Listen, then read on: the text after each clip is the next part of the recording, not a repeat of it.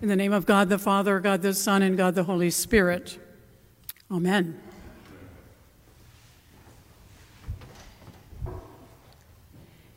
Jesus said to his disciples, "Come away to a deserted place all by yourselves and rest a while." That's an invitation that I used to include in our annual Holy Cross Monastery retreat when a number of the churches in the greater Hartford area would get together and we would take over the whole house at Holy Cross Monastery. We joined together for quiet and reflections and prayer. And we did it annually because we loved it and because we were experiencing what some of those early disciples were. For many were coming and going, and they had no leisure even to eat. The disciples were tired, and they had told Jesus all that they had done. It sounds almost like today's environment when many people are running with their tongues hanging out. Our society moves at a pace that sometimes takes away my breath. We often move so fast that we're eating a meal in the car. I certainly do that. We're stopping at a fast food restaurant, in a drive-in window to pick up some unhealthy food, or eating something at our desk for lunch, or skipping a meal, or eating some sort of a meal very late at night. COVID changed some of that for us. Some of the rushing behavior slowed down. We had to slow down. We had to stay home. Nearly all activities were canceled, and especially those events, the sports events and other extracurricular events for our young people. During the pandemic, many families were actually able to sit down together at a meal and share conversation. Some began to play board games again. Some invented vacations at home, like backyard camps with s'mores and around a fire pit. People were very creative in how they found new ways to use time. Others didn't have the luxury of staying at home and had to keep up the pace of work, with some with great risk to themselves and even to their families' health.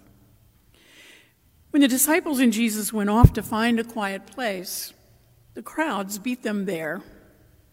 The needs for healing and restoration didn't go away. No matter what we do as a community in the way of reaching out, I think there are always many more groups that contact us and need help. The needs of the world around are overflowing, just as our individual plates are overflowing. And I think that's even more prevalent in this time of COVID, and as we're hopefully coming out of this time of COVID. This desperation in the crowd that rushes ahead of Jesus and the disciples. They're afraid of missing an opportunity for healing. Are they also so anxious for help that they need it right now? Somehow word had gotten around that all they needed to do was to touch the fringe of Jesus' garment.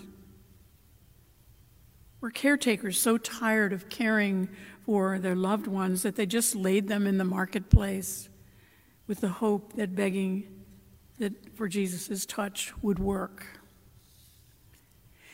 I believe there's desperation and anxiety all around us today, still some that's hanging on with the influx of a new strand of COVID.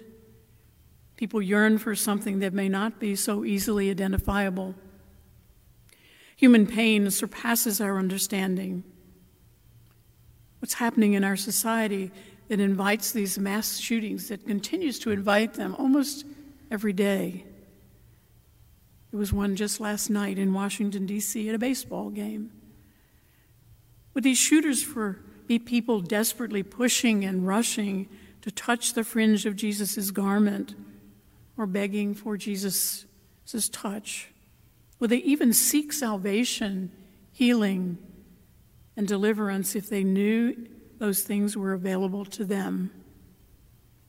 However those questions might be answered, if indeed there are answers, we live in a world that is desperately in need of healing. Again, this morning in the Gospel of Mark, we have a gap. There's a significant part of the scripture not appointed for today that is omitted. Once Jesus comes ashore and has compassion for the crowds, he began to teach them.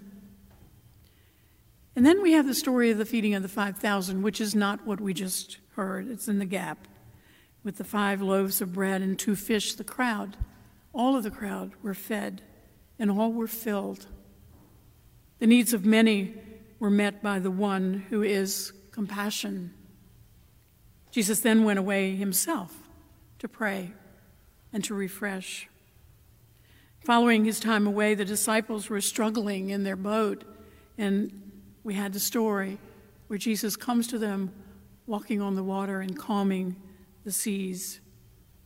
And then we come back to what we heard in our text this morning. The crowds of people rushing for healing at Gennesaret. All who touched the fringe of Jesus' cloak were healed.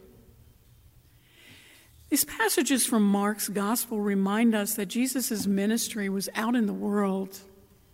He went to the people and encountered them in their own part of the world. He met them where they were. He and the disciples were a community, and yet they were a community on the move. These stories remind us of our need to be flexible in our ministry as Jesus' hands and feet in our world. We are a community into which some will come for healing and restoration. We help each other in healing our own brokenness. And some take a respite from that in the summer and may need us to reach out to them in love. Yesterday, the president of the House of Deputies, Gay Jennings, and presiding Bishop Michael Curry hosted on Zoom the opening convocation for General Convention. General Convention is held every 3 years, and it's the convention for the national church. It was to be this summer, and because of COVID, it was moved to next summer in Baltimore. The liturgy was planned by our own Christ Church Cathedral Dean, Lena Howell. Music was offered across the spectrum of our church. It's a group called Theodicy Jazz that I remember well, who served in Connecticut. They were part of St. Paul and St. James in New Haven. And the founder of Theodicy Jazz was a student at Berkeley Divinity School. Music was awesome throughout that service yesterday, with Latin music and jazz and a bishop's choir, African American spirituals. It was really awesome.